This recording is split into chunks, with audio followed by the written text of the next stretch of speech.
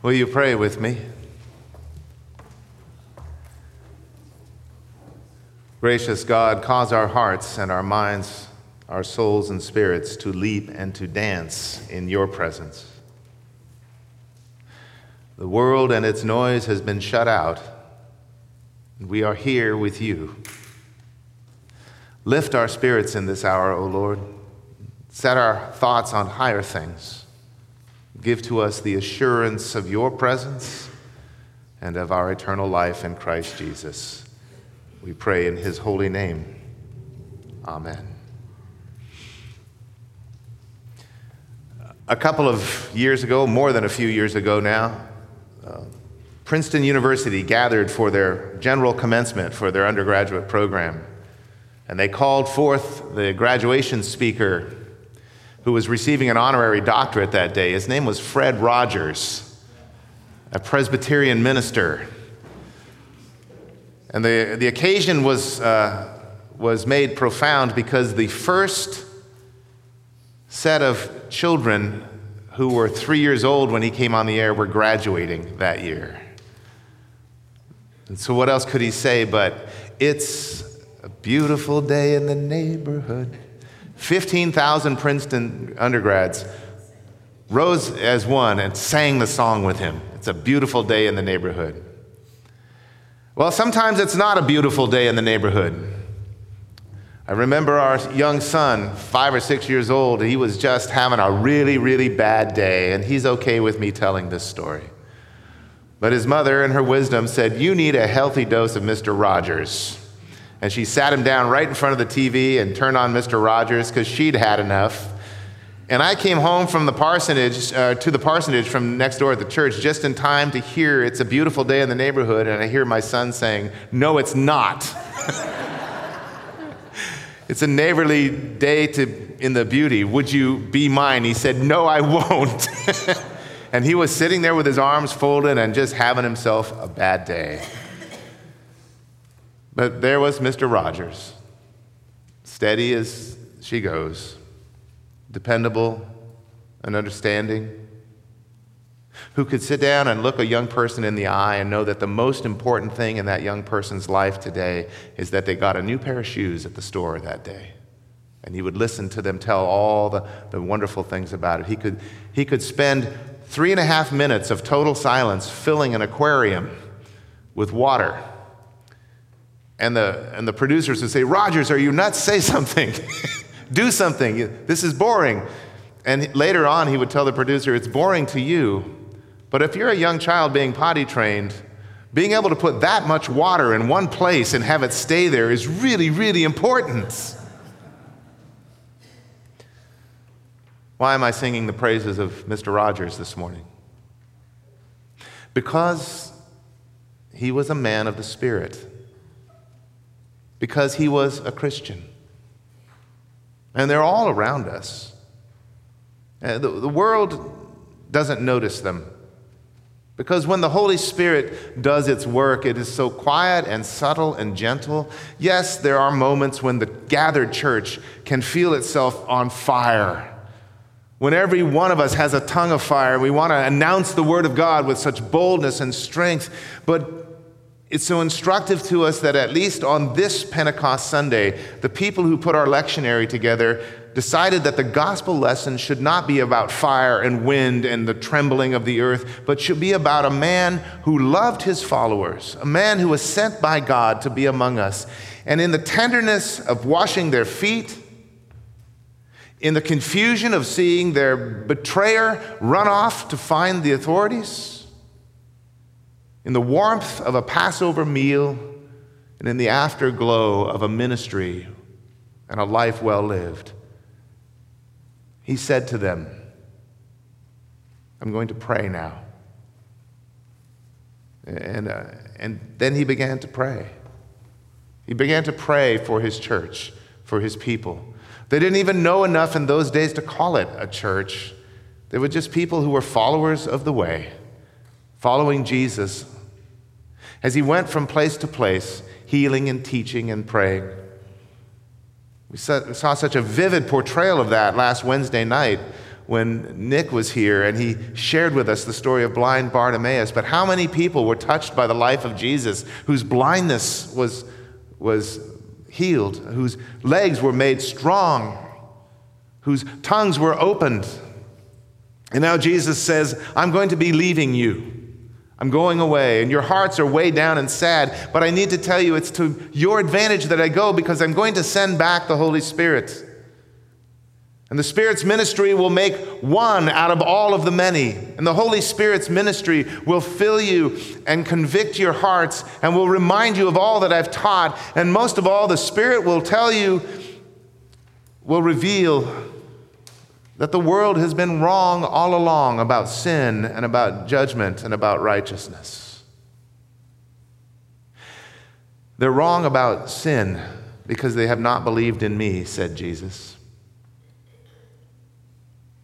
We were laughing the other day, a few friends of mine and I, about the fact that people who don't know about Christ or don't know about the Lord or don't have a close relationship with God yet, that their favorite phrase to say is that if I walked into the church, it will fall in on my head. You ever heard somebody say that? Any of you ever said that? We continue to struggle with a world that thinks that all of our sin has to be forgiven before we can even stand in the presence of God. And then when we do something wrong, the first thing that we want to do is pay somebody or make it up or make an amends or find a way to buy off God some way so that we won't be snuffed out. And Jesus comes to say, all of that chalkboard stuff where we keep score of our iniquities and of our righteous deeds, all of it is over. The path to righteousness is through me.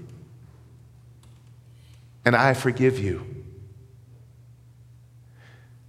If there's somebody in this room today struggling with sin, will you hear me now speak on behalf of Jesus? You are forgiven in Christ. And that's the end of that story. Except for you and me, it's only the beginning of the story. Yes, our sins are forgiven. And the world is wrong because they keep wanting to drag us back into the sin over and over and over again. But our sins have been washed away. As my brother-in-law told somebody on the campus at UC Berkeley who asked us, "Praise the Lord, when were you saved?" He said, "I was saved 2,000 years ago." And so are all of you. We are saved from our sins. And the world wants to drag us through it, but they're wrong about that. And they're also wrong about righteousness because the world wants to set it up so that the righteous are the ones who win all the races, who make all the money, who have all the power and all the influence. Those are the ones who are esteemed by the world as righteous. And here is Jesus hanging on a cross between two criminals, bleeding out his life, saying, "Father, forgive them," and then looking up and saying, "Now it has been accomplished." In the Greek tense, the air is perfect. Now, in this moment, it is accomplished, and it continues to be accomplished in every moment that will unfold after this. It is finished. It's over. And the world was wrong because they thought he died a criminal's death, that just like the prophet Isaiah had prophesied, they esteemed him as smitten and forsaken by God, as one who shouldn't even be looked on. We should turn our faces away, except that he says, "I am going to be with the Father." And so they're wrong about righteousness. It is in my suffering, and it is in my suffering on behalf of the world that true righteousness is revealed. I know it's confusing. It's confusing to the world. How can this be righteousness? It's so much more convenient to say that the man who lives in the river is living there because he deserves it. Or the woman who's trying to find a place to keep her children overnight and keep them warm in their car, that she's out there on the streets because she deserves it. It's so much more convenient to go back to the scorekeeping and saying the righteous prosper, but those who are unrighteous suffer. Jesus is trying to show us all the value of every human being. And so he said righteousness has nothing to do anymore with earthly accomplishment, but with what God is pouring into our hearts. And the world is also wrong about judgment. The world thinks that I was judged, says Jesus. But in reality, it's the ruler of this world who has been judged. They thought they killed me. And 3 days later, hello, I'm here. And he will go to the Father. And he will send back the Spirit. And the sending back of the Holy Spirit means that you and I can no longer keep God at arm's length. The Spirit has a way to get across. I don't care how high you build the wall or how wide, the Spirit will find you on the other side. The Holy Spirit may be the greatest illegal alien in the history of theology. And thank God for it. Because when the Spirit comes, we can no longer just afford to put God off until Sunday and then keep God at arm's length all week long. The Spirit is with us every single day. A few years ago, I had the privilege of hosting Lori Beth Jones at a seminar. A bunch of pastors, a bunch of churches were there. Lori Beth Jones is the author of Jesus in Blue Jeans and Jesus CEO and a marvelous book called The Path. She's an incredible person. And as she began to cast her vision for our culture, she said, we don't need more people just coming into the church and staying there. She said, there are these pillars in our culture: the medical community, the education community, the world of politics and governance, the world of economics and finance, the worlds of philosophy and of art. These are 7 or 8 of these incredible pillars that hold up our culture and make us who we are. And she says, what we need is for Spirit-filled Christians to go into each of those places and shore up the pillars in those places by the power of the Holy Spirit. In other words, that when we say amen at the end of the benediction and say, may the road rise to meet you, that's only the beginning of the Christian story. And what happens between the Sundays is where that story becomes fulfilled, and it becomes fulfilled through you and me and now even little Sarah. Because God is present with us through the power of the Spirit. Some of you are saying, I can't afford any more time to come down to the church. And I say, hallelujah. But you cannot take a vacation from belonging to God. So if the church isn't where you're called, then find the place of your calling and go and make that place holy by your presence. Just after the gospel lesson we read today, Jesus said something remarkable as he was praying to his Abba. He said, I am not asking you to take my friends out of the world. I want you to leave them in the world, knowing that if they hated me, they're going to hate my friends too. The world has a hard time with our message. But Jesus didn't say, take us out of it. What he said was, leave them there. We may be the world's last best hope to know God. Now, we've gone through our cycles and seasons. When I was a young Christian, there was this phrase that was going around everywhere, Maranatha. It's a Greek phrase. It means, Lord Jesus, come quickly. Even so, come quickly. And I get it. Oh man, it would be so much better. Given the world that we're living in and the headlines that we see every day, it would be so much better to just say, Lord, come and get us out of here. It's time. I can't take it anymore. I don't want to be here anymore. I can't read one more time about 10 young lives snuffed out by gunfire when nobody knows what to do about it. I can't do it, Lord. Just take me out of here. And Jesus says, no. I'm sending you my Spirit. You can do it. You stay there. You stay there and you bear witness. You bear witness to the power of God over life and of death and of eternal life. You bear witness. Tell the world. Tell them. Tell them about Jesus. Tell them about his love. Tell them about the forgiveness. Tell them that our righteousness comes from God and from no other place. A whole new generation. I'm going to turn 60 years old this year. And I have that hard time believing that.